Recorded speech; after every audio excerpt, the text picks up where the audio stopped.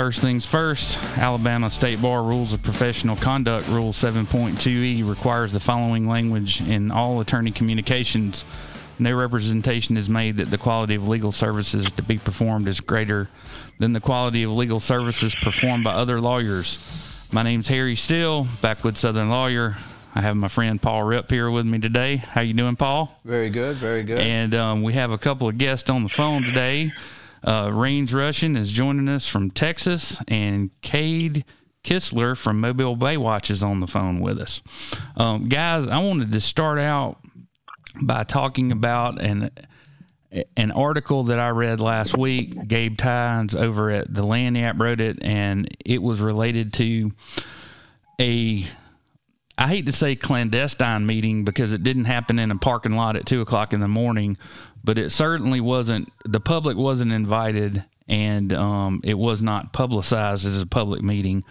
It looks like Alabama Power Company officials met with our legislative delegation and two members of the Baldwin County Commission to avoid any kind of quorum. And that was at the Fairhope Satellite Courthouse last Monday morning. Now, there were some comments from the head of the legislative delegation staff saying that it was completely, and it may be completely fine under the ethics law and the open meetings law. But it's certainly not the kind of transparency that, or maybe it is the kind of transparency we've come to expect from our elected officials. But anyway, there's another meeting that's been announced, and I did, and in her defense, Commissioner Underwood sent this notice out, and there's going to be a meeting at the Loxley Civic Center Wednesday, October 23rd at 9:30 a.m. Marlon Cook, a retired geologist from the Alabama Geologic Survey, has reviewed an extensive amount of information related to the coal ash pond at Berry Steam Plant and will be on hand to answer any questions and more. So I guess we're planning on going to this meeting, one of us, either Paul or myself, and I guess I really would like to know what kind of questions to ask. What are, I don't want to just ask questions to hear myself talk.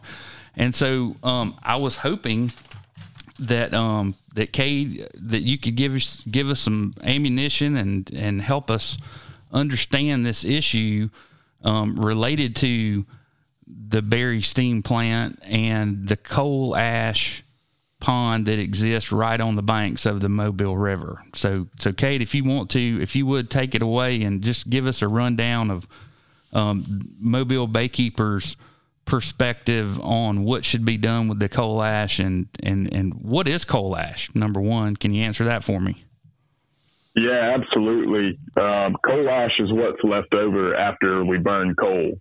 So burn coal to produce electricity, you got this ash left over, and all your carbon burns off. You got most of your combustible things burned off, but the things that, we kind of a who's who of heavy metals and toxic pollutants are what's left behind after you burn that coal ash, the things that don't burn, right? So for a long time, Alabama Power and utilities across the nation have, basically hosed that ash down into a big pond, right? They're mostly on the side of rivers because they need water to produce steam. That's how these utilities produce our energy. And then that water and that ash is slurried off into a big pond where it sits, basically in an earthen pond on the side of a river. Not a great spot to keep a whole bunch of ash that contains things like arsenic, cobalt, lead, mercury, and potentially even radioactive elements. And I probably have some more questions here, so I don't want to ramble too long, but, this whole thing takes a little setting up. There's kind of it's kind of a lot through this whole story. So, and maybe we should start at the beginning. It's my understanding that they started this coal ash pond in 1956. In other words, they built the coal-fired power plant right there on the banks of the river, and they're actually taking in water to create steam to turn the turbines. Is that your understanding of how the coal plant works? More or less, yeah. Yep. And so then in 1956, they just went out there on the banks of the river, built a berm, and started putting this stuff in there. There's no liner under it. It's just whatever kind of material happened to be on the banks of the river. And, of course, that's alluvial deposits, right? Because the river moves left and right and meanders. That's what makes it a river. Right. So, and one of the things that was in the invite to the October 23rd meeting, and let me get that all out. Loxley Civic Center, Wednesday, October 23rd at 9:30 a.m. One of the issues was if they did dewater I guess, can you tell us a little bit about the difference in the scenarios? I understand that the EPA will allow them, under the rules, they can either dewater the coal ash and cap it in place, which means just cover it up with dirt. And the other alternative is to dig it all out and take it to a lined pond, which is also an alternative. But, of course, the difference in the cost in those two alternatives is the real issue. Is that your understanding?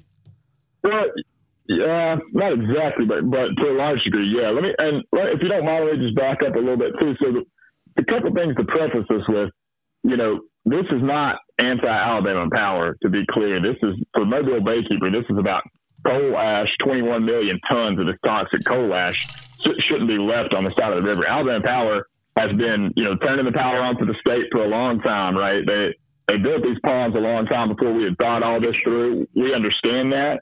And beyond that, I think it's important to say that, that we're happy when they're out after hurricane turning the power on. This is about a specific decision, right? To what we need to do with this coal ash for the future of coastal Alabama, our kids and grandkids, our water quality, our economy, right? So I just want to make that clear.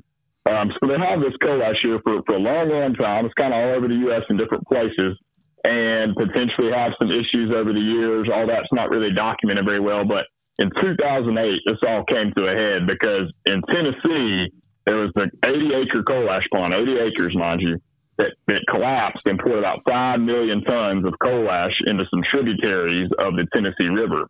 This is in Kingston, Tennessee. And that spill cost over $1 billion to clean up, not to mention impacts to real estate, the local economy. And then you've got today, literally, there are hundreds of workers from that cleanup effort that are sick and or dying in people's homes that will never, nobody's ever going to want to buy that property. It's more or less valueless after that spill, right? So after that, the federal government started thinking, okay, we need to figure out how we can regulate this. And while they were thinking about it, it took them a while. Another spill happened in North Carolina. This one was the Dan River coal ash spill and cost millions of dollars to people that use that river for ecotourism, for fishery, all those type of things, right? So that spill cost millions more. So now that brings us to Plant Berry. And because of this rule that was eventually put into place, the coal combustion residuals rule, I just call it coal ash rule, then we end up with this decision at Plant Berry. Are we going to dewater this coal ash and cap it, as you mentioned, on the side of the river, or are we going to move it to an upland lined landfill that's not on the side of the river? So let me stop you there and just ask a pointed question. If people want to go to YouTube and search for coal ash 60 minutes, there's a really good 60-minute segment that CBS put up about the Tennessee Kingston spill. I know at one time, I guess when they did that in like 2010, the EPA had not designated coal ash as a toxic substance. Do you know if it now has that designation? So coal ash is a hazardous waste, and at the end of the day, the utilities have a number of massive lobbies, but they spent hundreds of millions of dollars lobbying that coal ash would not be designated hazardous. So while it is toxic and can kill and has literally workers from that Kingston coal ash spill that are dead and or have very rare forms of cancer, it's not quote unquote regulated as hazardous. So, and I didn't mean to stop your roll, but I think Raines has been there. Raines, you been in my hunting camp before, up on the Tensas? I don't know where Rains. We might have lost him. I'm here. Oh, there you are. Have you ever been to my hunting camp? You know, the only way to get there is by boat. You go up and leave at Lower Bryant's Landing. Oh, yeah. I've been solid. It's absolutely gorgeous and home of the smallest antler rack I've ever seen mounted on a wall. Yeah. But we have the largest cypress tree in the state of Alabama was on our family land, and we sold it to Forever Wild so that no one would never cut the tree down, right? So between my camp and the Berry Steam Plant, which is 5 miles almost exactly, there are the Bottle Creek Indian Mounds, where it's about halfway. And then over on the other side of the Delta on the Mobile River side is the coal ash pile at Berry Steam Plant. So what do you think the chances are since 1956 that a bunch of this crap is leaked into the groundwater, and chances are my well water at my camp is contaminated? You should check it. Well, we know I'm thinking about that it's leaking into the groundwater. I mean, we know that it's leaking into the groundwater right now because Alabama Power certified it. It's in their documents. They got a $250,000 fine at Plant Berry and a fine everywhere all over across Alabama about this coal ash leaking in the groundwater. So we know it is. And all right. So that's I'm hoping your well's clean. That's another thing that I want to talk to you about. So it's my understanding that, and just for people who don't know, if you have a landfill or let's just say a garbage landfill, okay, ADM requires you to have what's called leachate wells. And all that means is you go drill a hole in the ground and you case it, and every once in a while you go over there and you go down 1,000 feet or 300 feet or whatever the rules are from EPA, and you take a sample of that water to make sure that none of the things that are up here in your landfill, none of that water's leaching into the groundwater and contaminating it. So it's my understanding that 2018 was the first year that Alabama Power Company actually had to, or any company had to report their leachate well test results. And that's what led to the fines at each of these different locations. Gaston plant in Wilsonville. Those are the two that I'm aware of that were fined. Is that your understanding? Every single one of their coal ash impoundments, ponds, whatever you want to call it, received a $250,000 fine. And so that does include Gaston, which is near Wilsonville, right. Green, Gorgas, Miller, Berry, etc. Okay, so I have two quick questions about this. Go for it. First question, the coal ash that's in these ponds, is this post or pre-recyclable? I mean, is the stuff that's there now, could I go in there and dig out some of it and use it for cement clinker or aggregate or some kind of asphalt additive? Or is it there, like everybody's already done as much recycling as they're going to do to it, and it just sits there? No, that's a great question. That's exactly what's happening in North Carolina and Virginia, because they're recycling like 1 million tons a year between the two states. And they're defraying the cost of removing this coal ash because they've decided in each of those states that leaving it on the side of the river is just a poor plan. Yeah. Well, okay. And one of the things is Alabama, hang on. Is Alabama Power part of any kind of cap and trade agreement that allows them to, I don't know, dump some of that coal ash there because they are reducing emissions somewhere else? Not that I'm aware of. Okay. That's all I got. Go ahead. Okay, Paul Ripp here. What do you, I mean, you got some pretty interesting statistics. You said but these ponds are not lined and have never been lined, the ones you're talking about up here at Berry, right? Right, correct. What do you think? I mean, of course, this is a wild estimate, but let's say that thing did break. What type of monetary value you think you're talking about? Not even counting the environmental, but I'm talking about just what do you think it would take to clean that up? That is a really tough question, but I do know, I feel very confident saying it'd be more than $1 billion. We know the Kingston spill, which was only about a quarter of the size of Berry, was more than $1 billion. Some estimates at $3 billion, covered 300 acres, so that real estate was just lost. And beyond that, the Kingston spills in a river. You imagine a typical river up in Tennessee, and it's kind of a straight channel. I mean, it meanders around, but it doesn't have Harry's talking about his camp in the Delta. It's a labyrinth up there. Correct. And so I sent a map that we put together about what the inundation would look like. And this is directly based on Alabama Power's emergency action plan. There are 30 square miles of the Delta that within a few hours, that's kind of the area where you'd be running from a coal ash tsunami, right? This is the emergency inundation. Now, what happens over days, months, weeks, and years, we all know it's going to go downstream toward the bay, but there's 30 square miles of North America's Amazon that would be covered by coal ash if you had a spill. So catastrophic, billions of dollars. I don't even want to imagine it. Yeah. So Raines, back to your point, one of the things that they're doing with it in, I think it was Maryland, and this is in the 60 Minutes piece that I'm plugging, that I'm telling everybody they need to go watch. They were actually, you know how you drive past a golf course and it's hilly and it's all pretty, and they go in there and they change the landscape to make it difficult and you can't see the pin and all that good stuff. Well, that's what they're doing with coal ash up there. They're building daggum golf courses with it. And the people that bought houses on that golf course are crapping they're flipping out. And what's happening is, let's say it's lined on the bottom, right? But you build a golf course on top of it, and then you have things like mole crickets that go down and dig a hole and kick that stuff up out of the hole. And coal ash is ash, literally. I mean, once it dries, it blows. It's a very fine powder. Some of it is. So anyway, those are the kinds of innovative things that they're doing with this stuff. And I want to say they're putting it in, is it Corian countertop? I don't want to use a brand name, but I want to say I saw somewhere they're using it as a filling material and countertops and all kinds of things that you just wouldn't imagine. Well, if you refine coal ash, if you take flue ash, fly ash, coal ash, whatever you want to call it, even bottom ash, and you refine it and heat blast it in such a way where you're cooking it down, you can use it as cement clinker. You can use it as a clay substitute in aggregate materials. It can go on highway fillers. And that's exactly. It's inert, when it's been refined. But if they're just dumping raw coal ash and then putting grass on top of it, Jesus Christ! No, dude, you don't get it. They're not putting anything on top of it. It's raining on it, and that rainwater is seeping down through the ground into the mud.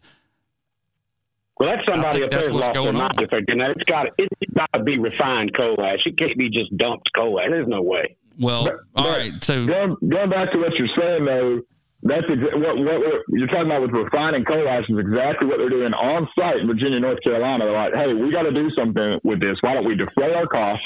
We'll build a burner essentially on site, get this stuff refined, and then put it in concrete and sell it for some money because it's used as an aggregate, right, as a raw material in that concrete manufacture, and that locks up those pollutants.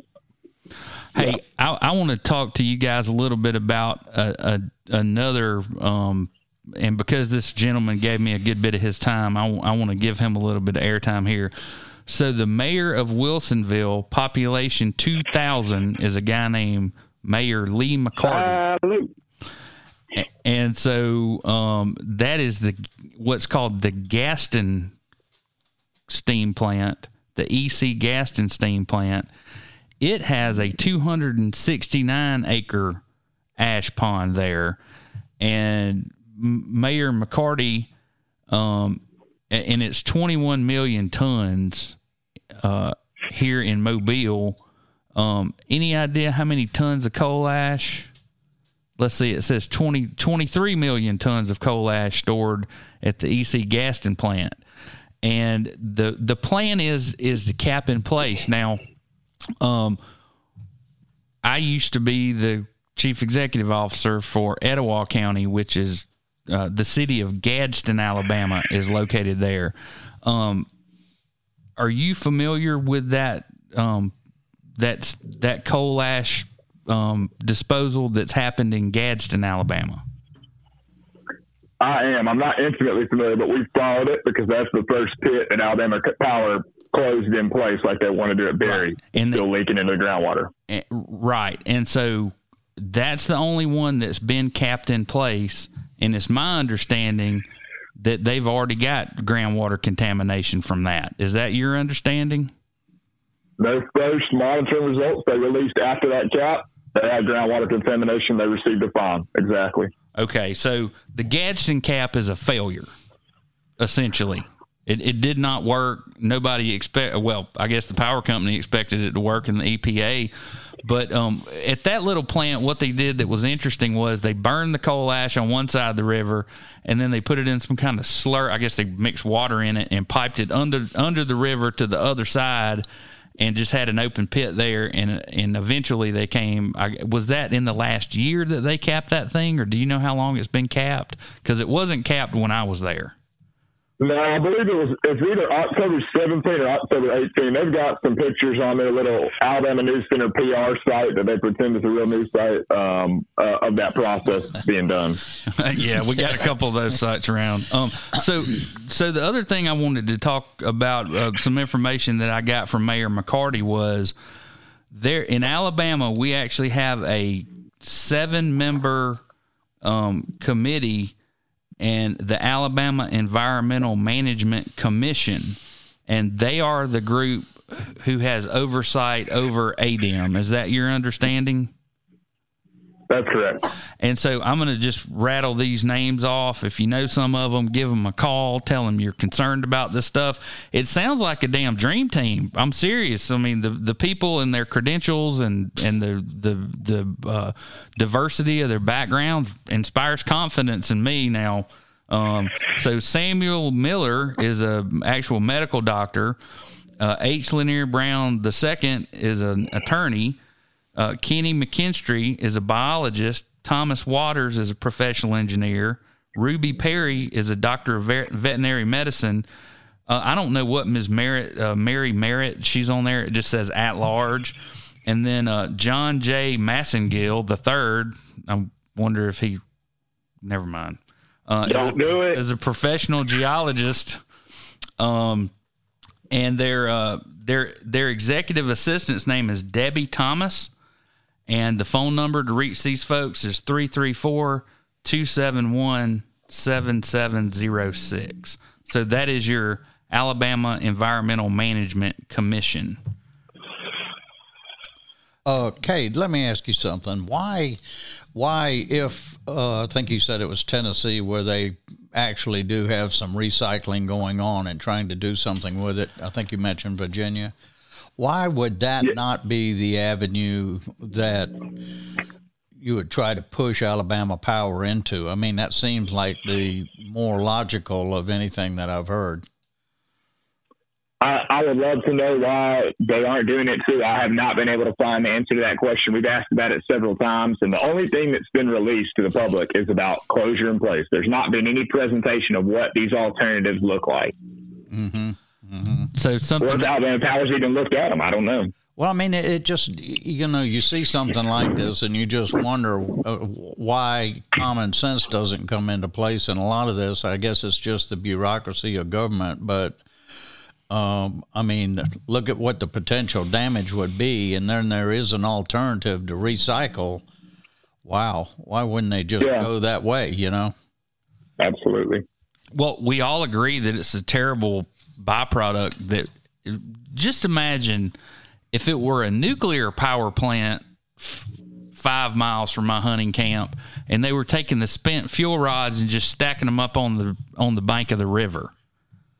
Do you think people would lose their damn minds at that point in time? I don't know. And here's the problem.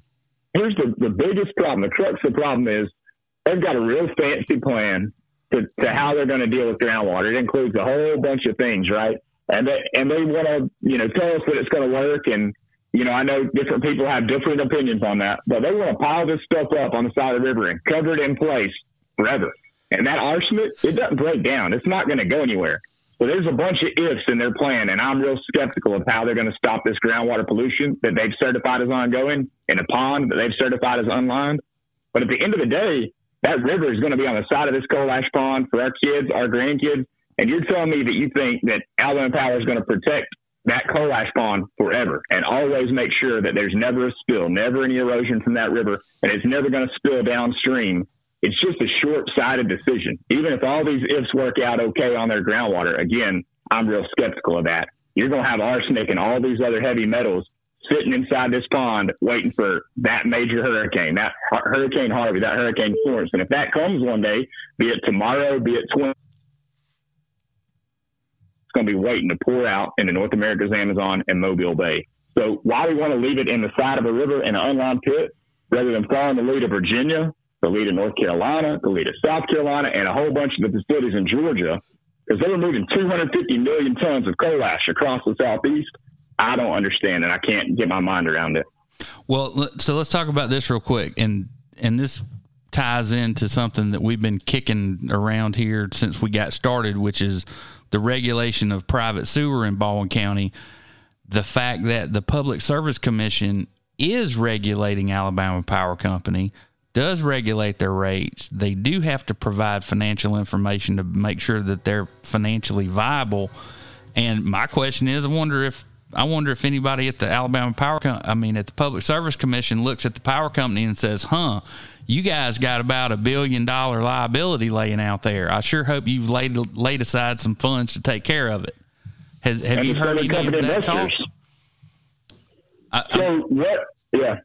I'm just wondering if you've heard any of that talk from the Public Service Commission. If any regulatory agency has said, hey, look, Alabama Power Company, we know you have a problem.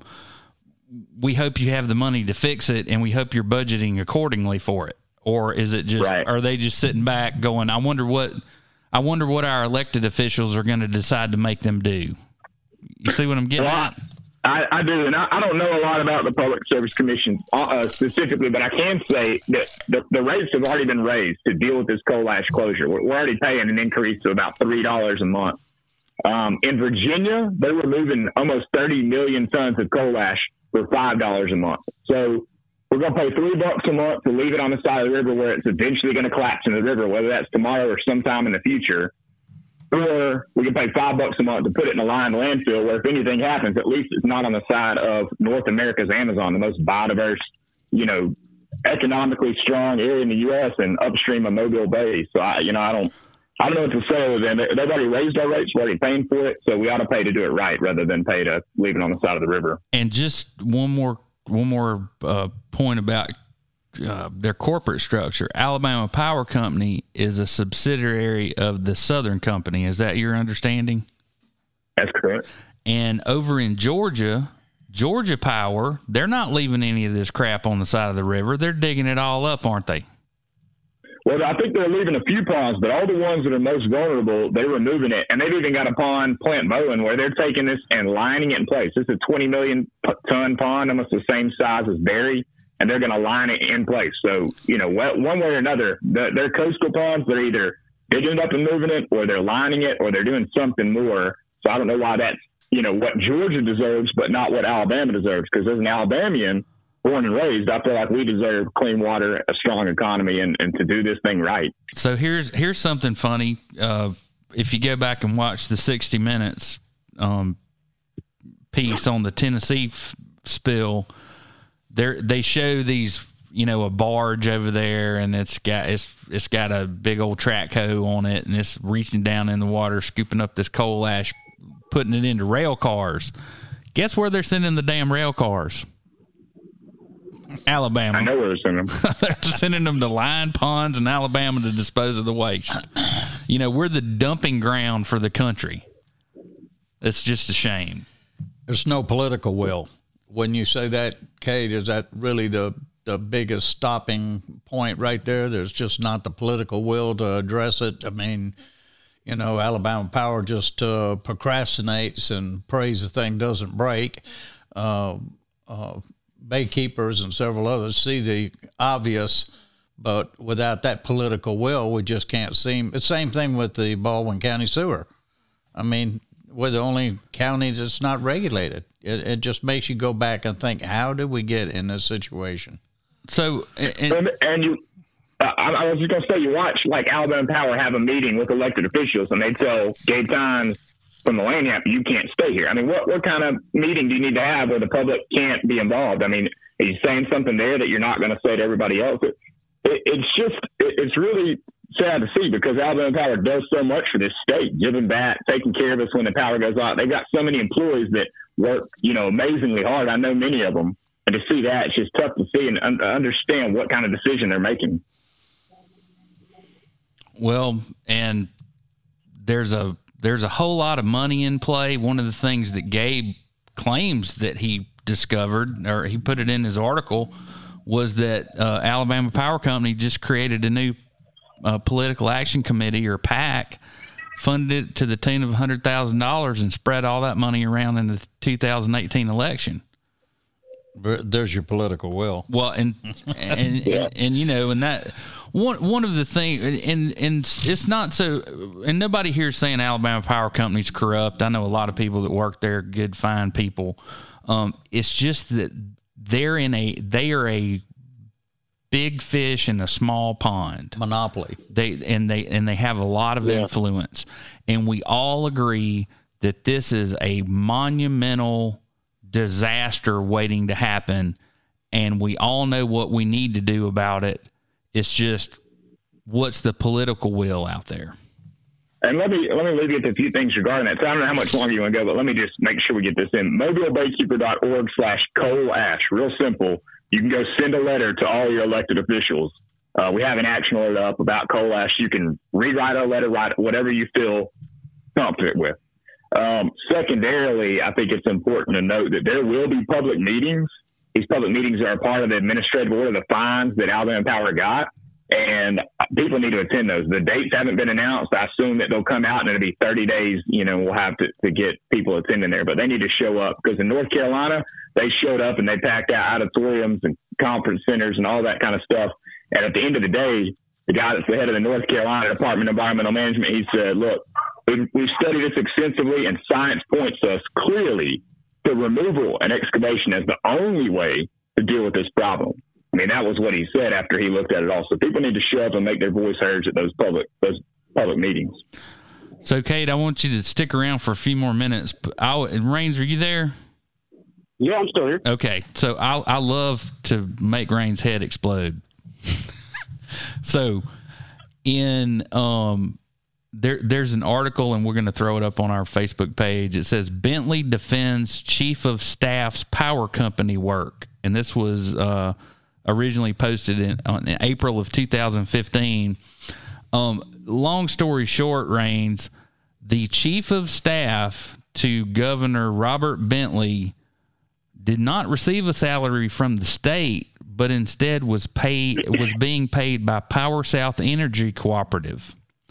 So why would you need to worry about lobbying anybody when the ethics commission says it's completely fine for this guy who works from the power company to come serve as the governor's chief of staff? Well, I can't understand how people would turn a blind eye to that. I mean, I understand the revolving door policy, but by law, this guy isn't an elected official, so is he not covered under that? Well, if no one says anything, nothing happens. Yeah, it says that he was the governor's office describes Hammett's employment as an executive loan arrangement with not Alabama Power Company, Power South. An executive loan arrangement. Yes, sir. And just so you know, Seth Hammett was at one time the Speaker of the House of Representatives for the state of Alabama. Right. So it's not like this is just some guy that works for the power company. He's plugged in. He's, I can't believe he isn't like every other former chief of staff who now has a lobbying firm. You know what I mean? So that's the kind of influence that these power companies have in this little pond of a state. Kate, let me ask you one more thing. We just had a very, very successful petition thing over the bridge and the toll rate. And what happened there is, as soon as that petition on this particular issue, as soon as that petition hit 50,000, the politicians knew right away, the writing was on the wall, that they rode this train, they were going to absolutely get voted out of office. So I just wonder if there isn't something that could be initiated and certainly adopted by everybody else, but from Baykeeper, some maybe similar type of real strong petition that reached out there about this coal ash issue? Is there any petitions like that? Well, we've been putting forward those letters. Let's see if am I muted? Can y'all hear me? Yeah, we got you. Sorry. Yeah. Okay. We've been putting forward these letters, and we've sent several hundred of those. But, I've been interested to see if some kind of Facebook coalition would start like that, where people would start petitioning it. And so far there hasn't been, but I think it'd be a great thing if there's a listener that's interested in this issue and decides they're fired up and ready to make a difference. It'd be awesome to see somebody start something like that. Well, the Shelby County Mayors Association passed a proclamation earlier this year encouraging or demanding the removal of the coal ash. And also something else Mayor McCarty's been able to do is to get the Alabama League of Municipalities to adopt resolutions requiring removal of coal ash from ponds that are adjacent to bodies of water that would be patterned after rules adopted in other states. So there are people out there trying to get some things done, but he seems to be the Pied Piper right now. My question is why isn't Sandy Stinson jumping up and down? Why isn't the Mobile County legislative delegation? Where is the Coastal Alabama Partnership and Mr. Blankenship when we need him? Seems like he's busy taking people to D.C. for a wine and dine, but doesn't have time to address the Tinsall Time Bomb, I believe is what the Lanyap series is called on it, if you want to go read up on everything. Yeah, I'm not real knowledgeable of the press, or whatever it's called, some paper, at least it purports itself to be, that published it. But Wally Blankenship was quoted, saying pretty much that coal ash wasn't really a big issue and that Alabama Power had it handled. I'm paraphrasing, so please, read his own quote before you take me there. But that's basically what he said. Yeah. Well, that doesn't sound like somebody that's very well informed about what coal ash is. Well, I think unfortunately Alabama Power has a lot of information they're giving out, and they've got a big machine with a lot of money behind it. And these politicians have known these Alabama Power folks for a long time, so they're telling them this is going to be okay, and they're more or less taking them at their word. I think it's unfortunate, and Alabama Power's got a lot of data that they can make it look real pretty. But at the end of the day, their liability period is 30 years. And you ask any scientist, this arsenal's going to be here for hundreds of years. Yeah. Well, until it gets blown out into the Gulf of Mexico and poisons everything along the coast. Or we grow a brain and deal with this stuff like we ought to.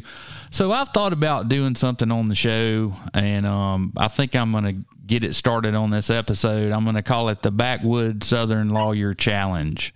And I challenge anyone who is a member of this Alabama Environmental Management Commission to come down here and walk barefoot from one end of this coal ash pit to the other next to Berry Steam Plant. And let's just see how your health progresses from that point forward. We'll give you a couple years, of medical care so that we can figure out just exactly how bad this stuff is. I don't think anybody's going to take me up on that. No, either. I do know just from a quick bit of research that the EPA, they went after Alabama Power in 2006, and there was a large settlement, $200-something million, so they were going to upgrade their pollution control, and the Southern Environmental Law Center got involved, and the case got appealed to the Supreme Court in 2006, but I don't know what the outcome of that was, because the SELC wasn't satisfied with the claims regarding 5 of their coal-fired plants, and as a result in their coal ash problem. Do you have any idea of how that lawsuit fared? So if I'm hearing you right, I think that lawsuit was about air quality issues, and they had to do some upgrades and change out some things at some of their plants. But I may be thinking about a different suit. So, Kay, let me ask you this: the Southern Environmental Law Center. Are you familiar with their work? Yeah, I am. And so I understand we have a location in Birmingham. Is that your understanding? I've called them. I have not heard back from them. I don't know. Do they have a position on this coal ash issue? Are they poised to file a lawsuit if nothing's done about it? I don't know enough about them, and I tried to educate myself before the podcast. So please impart any knowledge that you have about them to us, would you? Sure. So Southern Environmental Law Center's done a ton of work on coal ash throughout the Southeast. They're in 6 states down here. And they've done a lot of work in Alabama. We've partnered with them on several things, including we've got a 200-something page pollution report that if people are, they want to know that on this like me, that all the information's there. So if you're going, well, this guy's saying it on the phone on this podcast, it's all on our website. But they helped us produce that, and they've done a lot of work. Now, if they're poised to file a lawsuit or not, I can't speak for them in that regard. So, Cade, why don't you tell us about Baykeeper, what your purpose is, who your board members are, how we can support you, or how the listeners can support you if they want to. Give me a rundown of all that, please, sir. Absolutely. So Mobile Baykeeper, we're an environmental nonprofit. We've been around for about 22 years. So folks around here may be familiar with some of the work we've done that include things like Clean Water Act lawsuit against the Mobile area water sewer system, and their spills have greatly reduced because of that. We actually have a good partnership with that team now because they're focused on doing the right thing. And to that effect, we focus on 3 major types of issues, right? We work a lot on trying to force responsible growth. We're all for a strong economy. We want to see jobs. We live down here too, but we want it to be done in a way that doesn't, harm or endanger our resources, the rivers, the creeks, the streams, the bays that we like to fish and boat and swim in, right? We want those to be around for kids, grandkids, and a long time after that. We work a lot on resolving pollution issues. So we think hard and long about what's going on with sewage spills, what's going on with construction, stormwater, and especially with industrial pollution. And if it's a rainy day, I'm probably somewhere out there in Waders with a number of our staff taking samples and trying to figure out what's going on. Because we work really hard to be an informed voice of reason. We don't just, spout off on something before we've thought about it. We spent several years working on this coal ash issue, going up to Plant Berry by boat, taking flights, doing our work before we came out on it. And then finally, the third major thing we work on is education and engagement. I'll tell you that's a lot of fun. We go out to schools. We talk to thousands of students. We're in several schools year round where we take those students out monitoring their area waterways and have a great time doing that. And that's the long-term solution, but we're not going to stop doing what we have to do in the meantime to try to protect Mobile Bay and all our coastal waterways. If people want to get involved, there's a ton of info on our website at mobilebaykeeper.org, and you can become a member because we are supported to a large degree by our members. That's where we know that people believe in our mission of clean water, want to see Mobile Bay continue to improve and continue to be protected from pollution, and they support our work. And that makes all the difference because when we take the boat up to Plant Berry and we take samples for heavy metals, or whether we go out to talk to students and we, pay for their lunch and show them how to monitor and buy those supplies, or our swim program that tells people which beaches have high bacteria and which ones do not have high bacteria levels. All that stuff costs money, right? It doesn't happen for free. So, we've been talking a good bit about, and this may be outside of your wheelhouse of expertise, but the Baldwin County Sewer Service has recently got a permit in 2018 to and it was an alternative to releasing their effluent as surface water. Okay. They got a permit to put 1.2 million gallons of sewage effluent actually injected into the ground. In other words, just all being absorbed through the and like I said before, all of Fort Morgan is basically a barrier island that's nothing but a big sandbar. So that is going into the ground and being absorbed. Are you familiar with anybody else in the area that disposes of their effluent in that manner?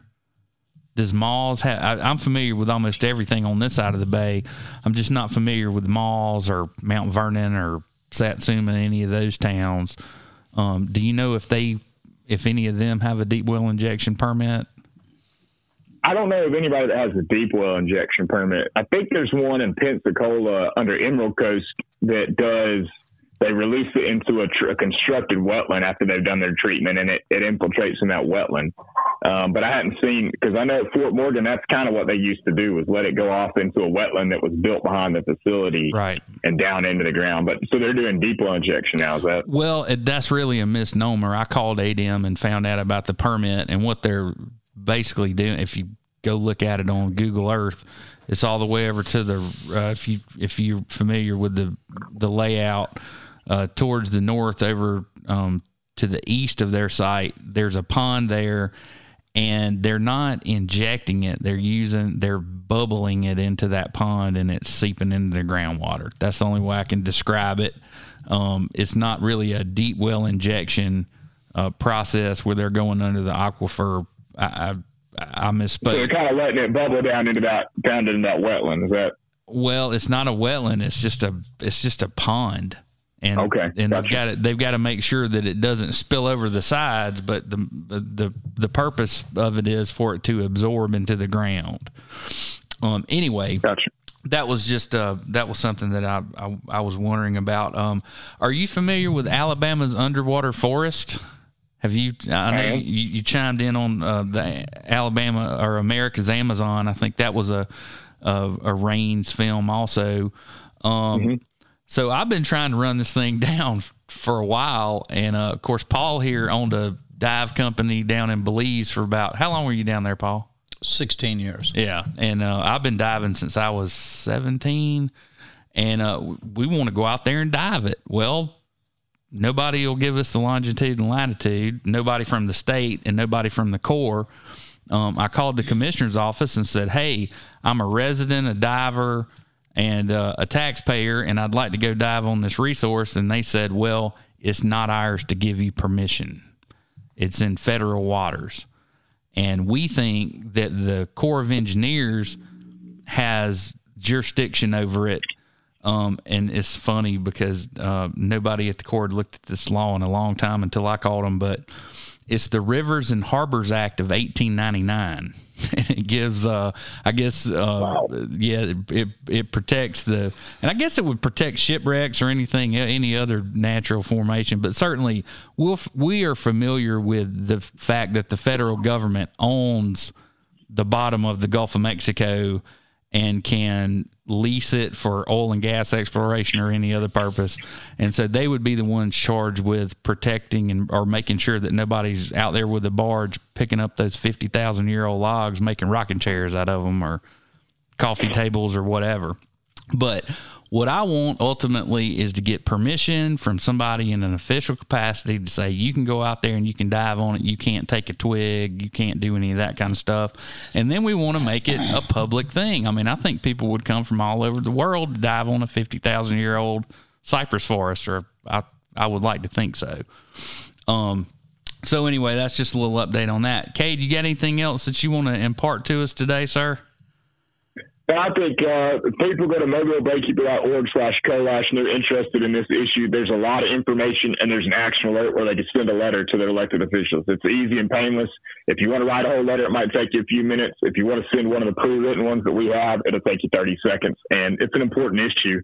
Alabama Power is going to maintain this thing for 30 years. That arsenic is going to be there for 100 years after that. And there's no reason for us to make a short-sighted decision now when it costs just a bit more to do the right thing and move this stuff to an upland line landfill or recycle it and protect the Delta, protect the Bay, protect the Gulf Coast for a long, long time to come. That's it. It's simple. Let's make the right decision. Well, also you mentioned several times North American Amazon, the one that Ben Raines did. Of course, he did that underwater forest as well. But people should, if you haven't seen that production, North America's Amazon, you really should watch it. That'll give you a little bit more respect about what we're talking about and what the concerns are. Thanks a lot, Cade. Thank you. I was going to say, even beyond that, it's our environment. I care a lot about that personally. If you don't think that that's important, as some people do, it's our economy, because if you close that river down, it's going to be a lot of money, and there's no telling how long it'd take to clean it up. And when you talk about the reputation of the Gulf Coast and you talk about something on top of the BP oil spill, nobody wants to come here as a tourist to come to this place where, it's about an environmental disaster documentary. They want to come to a beautiful place. So let's keep it the way that ensures our economy strong too. I mean, yeah, we already tried that about 10 years ago. Yeah, I hear you.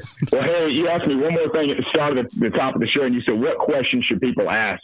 And I think there's a lot of this stuff about groundwater that's really complex, and Marlon can explain a lot of that. But the important question to me is, how are you going to prevent a spill forever? Because you're going to leave this on the side of the river forever. And so people need to be asking that question. They're going to build a redundant dike that's going to protect from a 500-year storm. I've got a table somewhere where you see how many 500-year storms there were in the last 10 years of Hurricane Harvey and Hurricane Florence. That doesn't make me real happy. I don't think that's the best plan. I'm here to tell you, we've had 2 500-year rain events in my neck of the woods in the last 4 months. There you go. That does show you right there. Well, Texas is the 7th level of hell, so monsoons and locusts, rivers turn into blood, all that's to be expected in Houston, Texas. Right? You know, though, Cade, your point's well taken, too, because I've probably spent most of my life in tourism of one point or another, and it always fascinates me that, you know, tourism, like in Belize, they didn't have to build anything. It was all there. It was all natural beauty. And you have the same thing here with the 5 rivers and what we have. And you would think that that is the priority, that would be the driving force to correct something like this, because you're jeopardizing an entire industry that, this county alone is providing somewhere between 33 and 40% of the Alabama budget. Yeah, and it's a heritage. I mean, it's beautiful waterways is who Mobile and Baldwin County is. Let's not sacrifice it to save Alabama Power a little bit of money over the short term. We know this can be done. If it's done in Virginia and it's done in North Carolina, it's done in South Carolina, Alabama, for all the things that it has difficult, we can do something like this if we decide it's the best thing to do. So let's not sacrifice it to save Alabama Power a little money over the next decade. Let's do the right thing. And when is the Conservation Commissioner going to wade in like John Wayne on this thing? Because how many millions of dollars have we spent on our Forever Wild program to preserve these beautiful woodlands and swamps just to have a damn coal ash pile right across the river from it? You know what I mean? I mean, it just seems completely dysfunctional that that the Conservation Department hasn't come out swinging on this one. Yep. All right. Well, Cade, we're going to let you go. We've got a video queued up, and I think it's from your website, Cade. We're going to snag some of your stuff. Please don't hit us with a copyright strike, and we will talk to you later. All right. You guys have a good one. Thanks for having me on. You too. Thank you. Thanks for being here. Bye now. We are here because of our natural resources around us. The economic development that's happened because of those features. We have to make sure that those are here for generations to come, and it's not a choice. We don't have a choice of losing that. We have to do what's necessary to make sure that that's there forever. You know, in Mobile, Alabama, you don't have to go very far to enjoy the things we do, and then fishing, hunting, just being in the outdoors. And so we really appreciate the opportunities that Mobile and Baldwin County present to us. My name is Wayne Keith. I'm president of the board of Mobile Baykeeper. I'm in the air conditioning business here in Mobile, and we have a firm that's 54 years old. I'm actually a native Mobilian. My parents moved to Mobile in the late 40s. So there was a responsibility always there that we had to take care of the environment around us, and it got more involved in the business community and the recreational community around Mobile. We started to understand we had to take care of both of those. And so, you know, we now as a family, I mean, it's obviously with our involvement with Baykeeper and other organizations, you know, they've become to appreciate, you know, what we have to go through to make sure that we can keep the quality of life where we want it. Unfortunately, our quality of life is in jeopardy. There is a threat looming in the Mobile-Tensaw Delta that has already destroyed communities across the Southeast. People in Roane County, Tennessee still aren't sure this evening just how bad a disaster they are facing after a coal ash spill that has covered neighborhoods and choked local rivers. Millions of tons of ash and sludge came pouring out when a dike at a coal plant gave way this week. But it's what's in that sludge and its potential long-term health effects that is causing the greatest worry tonight. Every year, power plants generate 140 million tons of coal ash, enough to fill a train stretching from the North Pole to the South Pole. It contains chemicals like arsenic, mercury, and lead. It can cause cancer and developmental problems. It poisons fish and wildlife in rivers and lakes. In some places, the ash is dumped into uncovered pits. In others, it sits behind leaky dams. Alabama Power is deciding to put profits before public health. We believe that closing and capping these facilities in place on our plant sites is the safest, most effective, and most cost-effective option for us. That process doesn't sit well with Mobile Baykeeper Director Casey Calloway. We see the strong possibility that any of that coal ash could get into the groundwater, it could leak into our rivers. We don't know, and we know there's a lot that they will have to do to study to ensure that that won't happen.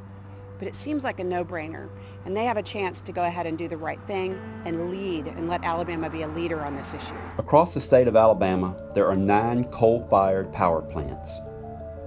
At each of these plants, there are giant unlined ponds of coal ash sludge that are held back by large dams right along the edge of our rivers. Plant Berry, located 25 miles straight up Mobile River from downtown Mobile, is where more than 16 million tons of coal ash sits in a 600-acre pond directly adjacent to the Mobile River and Mobile Tensas Delta, one of the nation's most biologically diverse ecosystems. If the dam failed, tons of coal ash sludge containing heavy metals such as arsenic and mercury would go crashing into the rivers, impacting acres of land and miles of waterways. A potential disaster at Plant Berry would not only be devastating to our environment, but also to our economy and our way of life. We depend on clean water as a source of recreation for swimming, fishing, hunting, and boating. But we also depend on it for the health of many important industries like seafood, tourism, and shipping. That is why Alabama Power needs to do the right thing and move the coal ash to a lined landfill away from our rivers rather than leaving it to threaten the Delta and the Bay for years to come. We have already experienced one disaster.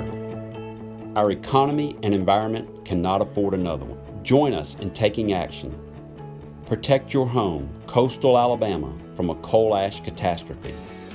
We need you to tell Alabama Power to dig up the coal ash and move it to an appropriate, lined landfill away from the river. Visit our website at mobilebaykeeper.org, where you will find a pre-drafted letter to send to Alabama Power, or you can write your own. We need your voice because, as a community, we can win the battle against coal ash. So we hope everybody liked that and learned a little something. So, Paul, give us a RIP report.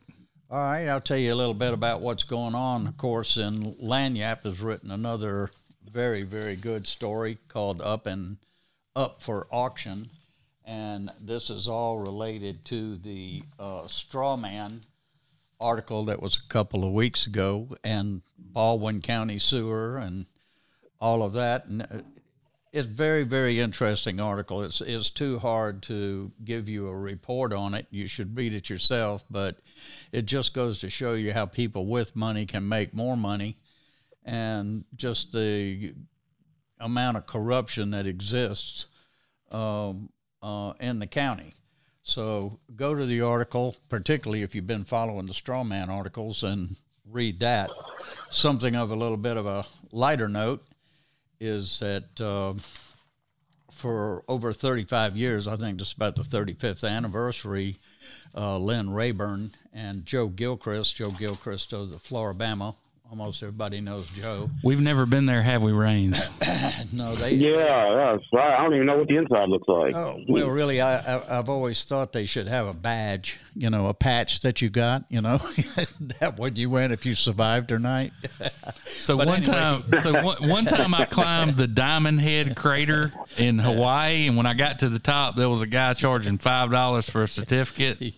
I bought 2 of them. I put one in the damn safety deposit box, and the other one I carry in my wallet. And anytime somebody says, "Hey, you want to climb Diamond Head?" I pull that bad boy out and I say, "No, sir, I've already done it, and I'm never doing it again." Well, that's how I felt the last time I left the Floribama after about 17 tequila sunrises, and it's truly an. I may go back for the. Is it the Frank Brown Songwriters Festival? Right. And also, Joe started a lot of these things when he had the Floribama. But this particular film has just been completed. It's called Stories in Rhyme, the songwriters of Floribama Lounge. And what some people might not understand is that the Frank Brown International Songwriters Festival is the longest running songwriter festival in the world. So that documentary or that film will be out real soon, and as soon as it comes out, we'll be sharing that with you. But keep your eyes open for that. The other thing is what's happening in Fairhope. We never know with the RIP report in Baldwin County Legal, we really never know what in the world is going to set people off or get their attention, which articles will do it and which won't. But the last two, Corridor of Chaos and Sold to the Highest Bidder, just blew the site up by almost 3,000%. So I'm hoping that the people in Fairhope are paying more and more attention to the amount of sheer density that's headed their way. They've got a total of over 566 apartments being completed or soon to be approved.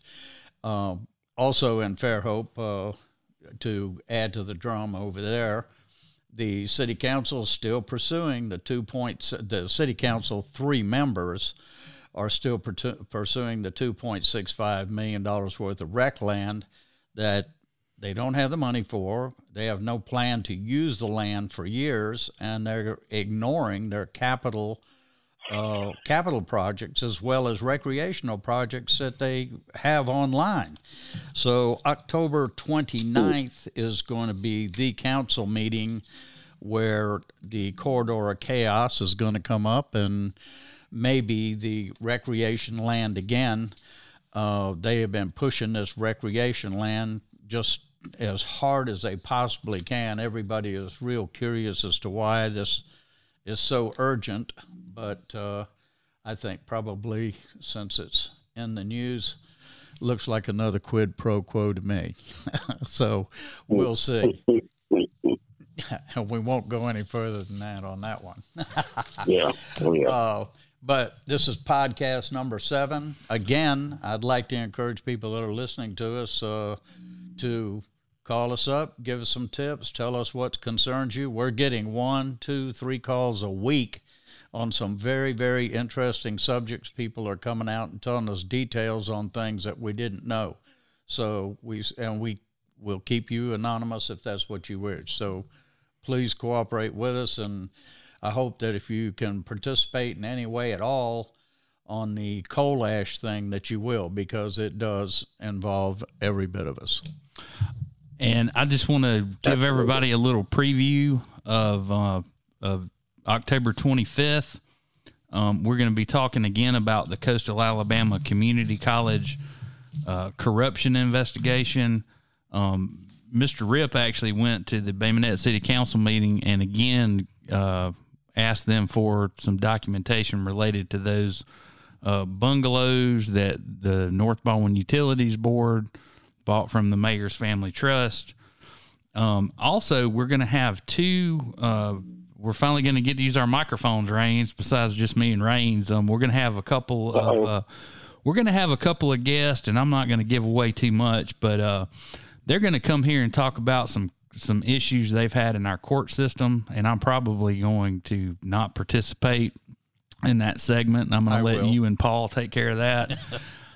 Because there's some rules of professional conduct that I really don't even want to pretend to tamper with, and in that in particular.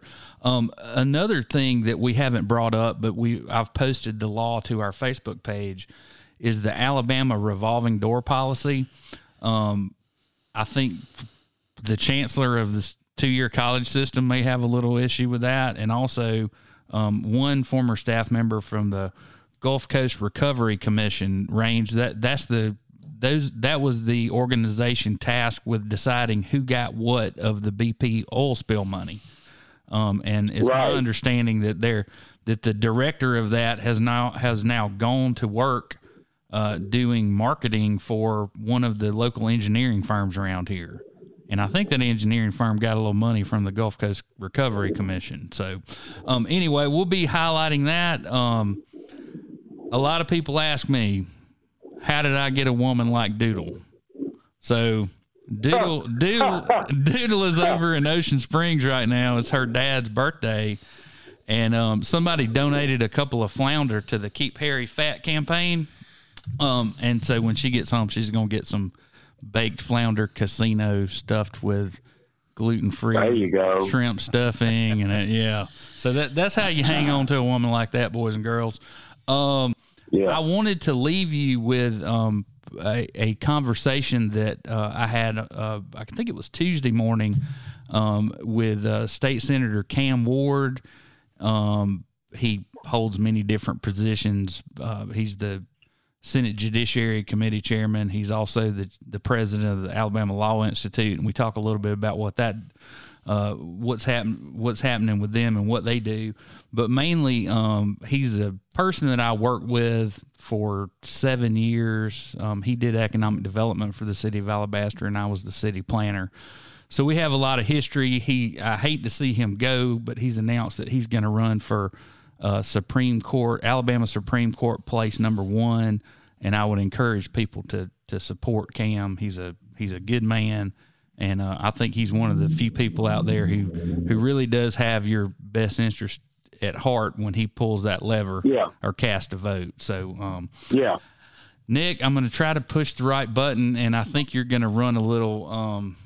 I don't think we're going to be on camera for this, so I'm going to leave you guys with it. Raines, as always, we appreciate you participating, and why don't you give us your little spiel about how we should like and subscribe and all that? Absolutely. Please take a moment, like and subscribe to Backstory Podcast on YouTube. We'd love to welcome your feedback there, as well as the Twitter account that I know that Harry has set up now. And also on Facebook. Give us a like, give us a view, drop a comment, let us know how we're doing. Let us know how we can help you get involved. And if you're looking for going on right now. And if anybody's looking for any data, all of these articles, everything we've talked about, we have posted them to our Facebook page. It's Backstory Podcast on Facebook. So go check it out. And I'm going to roll this, Nick. Are you ready to go?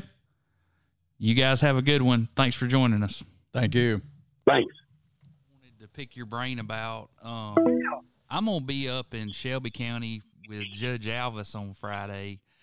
And while I'm there, I'm going to go over and see Lee McCarty. I'm sure he's the mayor over in Wilsonville. Wilsonville, yeah. So we've got some issues that are similar to some issues in Shelby County. Not only the private sewer, but the coal ash. Exactly. Yeah. So anyway, I'm gonna come over there and talk to him and see what his strategy is about fighting one of the largest, most powerful organizations in the state, who can either spend $100 million covering it up or $1 billion. Know, my money's on. They're going to cap that stuff in place, and I don't know that anybody's going to do much about it, but we'll see. That'd be my guess. And it's been going on for a while. It's not a recent development. I mean, it's been going on for a while. Yeah, well, the Berry steam plant down here, they just been throwing that out in an earthen pit since 1956, and it's the theory's always been it soaks into the groundwater and arsenic and mercury and just all kinds of stuff, and so my hunting camp is like no more than 7 miles from that Berry steam plant. You know what? In the Delta. Yeah, I'm pretty close to the Indian Mounds right over there on Bottle Creek. Yeah, and so as a crow flies. Matter of fact, you're sitting there at my camp. There are no electric lights in the Delta, but you can hear the claw crashing into the barge, unloading the coal at Berry Steam Plant. When you're laying there at night in the bed, you can hear yeah. So we're really close, and like that land's been in my family. It was actually a Spanish land grant, so we've had that place for a long time, and certainly don't want to see anything bad happen, and of course neither do the power company people. But who knows if we have a Katrina down here, if those dikes are going to hold up. I don't know. I mean, Frederick was a pretty good stress test, I would imagine. I would think so, but still, like you said, those dikes break, man, there's no telling what else going to get in your water system and everything else. It would ruin the whole Delta system. Well, and probably kill everything at the mouth of Mobile Bay and offshore and who knows what. Yeah. Oh, yeah. And it's not like it's oil that is a naturally occurring they're bacteria. No. There's a lot of artificial additives to it. Right. In that coal ash, it's full of arsenic, it's full of methylmercury, it's full of just all kinds of bad stuff that doesn't get consumed when it's burned for energy. So or if it gets consumed in the fish, it gets consumed in a bad way.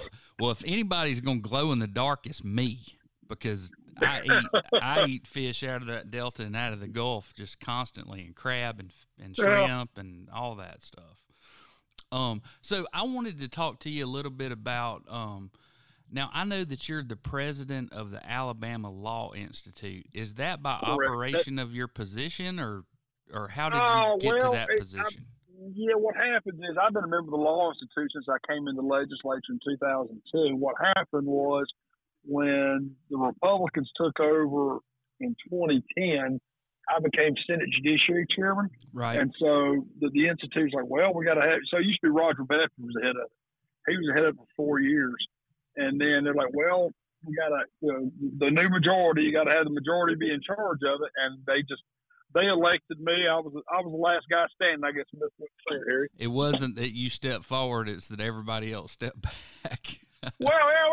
Basically, yeah. They're like, who's the last man standing? And I took some time. Again, I'd been a member of the group for 8 years. Okay, so I've worked with them for a while, and I'm also a member of what's called the Uniform Law Commission nationally. Okay, and they come up with a lot of uniform laws and deal with a lot of different stuff. And the Alabama Law Institute oftentimes takes their laws or their proposals and tries to put them into law here in Alabama. And so the Alabama Law Institute, like you said, that like there's a uniform probate code. There's Alabama was one of the last to adopt an LLC statute. So all those came from the Uniform Law Commission. That's what I figured. Because we are always last to adopt, you can be pretty sure that most of the statutes that come out of that committee have been tried and tested in other states. Yeah. You didn't reinvent the wheel. That you copied that from somebody else. Right, and copying off somebody else's paper who's being successful, I don't think is a bad way to go. No, because it works somewhere else, it can work here. Exactly. So did you guys come up with the sentencing guidelines as part of the criminal justice reform? Funny deal, actually. The person, I take this back. So we had the council state government come in. They're nonpartisan, and they do a good job. But they actually helped us come up with the guidelines. But now we wrote them to adopt to our standards and our code. Are they perfect? No. There's a lot of things we could do better. I think there's a lot of things we could do better. But yeah, we copied part of it from North Carolina and part of it from Texas. To be honest with you. But the angle was, if somebody, you had disparate implementation of the law. Somebody would get caught with marijuana in Birmingham and get 2 days in jail, and somebody get caught with the same thing in Jasper and do 3 years. Yeah, you're talking about the presumptive guidelines, which came into place. That's a bill I passed in 2013. Okay. Literally a one-page bill. So we used to have voluntary sentencing guidelines, which meant in Covington County, Harry, I can get sentenced for 10 years for a crime of possession. And in Shelby County, I might get probation. And so under the presumptive guidelines, it says, no, you got to treat everybody the same across county line. And the real driving force behind that, well, there's a fear we're going to get sued for an equal protection violation. Right. You know, and it depends on where I live. It's what I'm going to get sentenced to. Well, and I've seen some good things come out of the Alabama Law Institute. So who's going to take your place out of the Senate or the legislature to fill that void, or can you continue to serve? I can, but there's some attorneys who are in the legislature, some new guys who come in, both Will Barfoot out of Montgomery, Sam Gavan out of Huntsville, great attorneys. You know, you've got some good guys who can step forward on that. And so are you going to continue in your position as economic developer for the city of Alabaster? No. Actually, I'm going to step out of this role probably at the end of March. I've taken on another client too. So just so you know, I also represent Prison Fellowship nationally, Harry. I do a lot of work with the, and I can't, under the ethics law, I can't do it in state, but okay. I go around the country and talk to other states about reentry programs and prison programs and programming that works, and also those that don't work. And so I do that in states around the country. So they'll fly me to like Georgia. I'm going to Savannah next month. I was in literally Anchorage, Alaska 2 months ago talking about it, and then I'll be back in Chicago next week on it. And they pay me to go there and talk about what programs work, which ones don't. And do we have any that work? Yeah. We have some that work. Your real problem, Harry, is what I call your pay-to-play statutes. So you pay $2,500. And you get to go through the diversion program. Hey, I went through one. I know about it. And then you have some that say you got to have it's a merit based. I go through it, and if you succeed, it doesn't cost you anything. Right. But you know, we have some that work and some that don't. I think we got to reevaluate them all, though. Well, so who's your campaign manager? When does it kick off? So we kicked off last week. Angie Staniker out of Montgomery is my consultant. Okay. I've got a guy, Austin Tucker, who travels and does everything. He's on the road with me all the time. We kicked off last week, and March 3rd is Republican primary, and that'll be it. So it's going to happen fast. Yeah. And which place are you running for? Who you running I'm running against? for place one. And originally I thought Greg Shaw had told everybody he's tired, he's got his retirement, I'm going to run again. And so I signed up, laid everything in place, signed up to run, and then he said, well, I changed my mind, I'm going to run too. I said, well, it's too late. I've already got in. Right. So it's actually Greg Shaw is going to run again, but we've got a 9-to-1 fundraising advantage on him. Where's Greg from? Greg's from Tallapoosa County. Okay. And he's a nice guy, a real shy guy, but he's a nice guy. It's just, you know, it's a different time in our lives. And I'll tell you, I think coming from the legislature, it's not a bad idea to have somebody in the legislature events because, you know, a lot of times we get confused on the whole legislature makes a law, courts interpret the law. Sometimes the courts get a little fun and make the law themselves. I agree with that. I see it a lot more than you do. I bet you do too. I bet you do too. Oh man.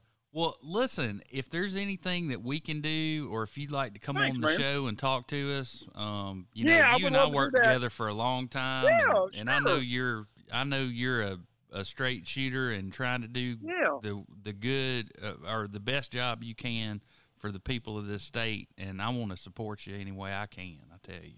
Well, thanks, Harry. Hey, I appreciate you, man, and same here. I'd love to come on your show sometime.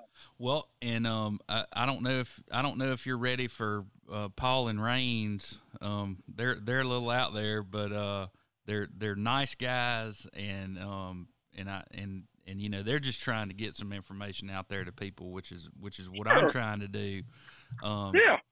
And so I guess I may stick my head in on you Friday when I'm up there if you're around. Hey, give me a holler. I'm in Alabaster all day on Friday, so give me a holler. I'll be up here, Harry. All right, Cam. Well, I certainly appreciate it, and good luck with your campaign. Thanks, buddy. You have a good day, okay? You too. Bye-bye.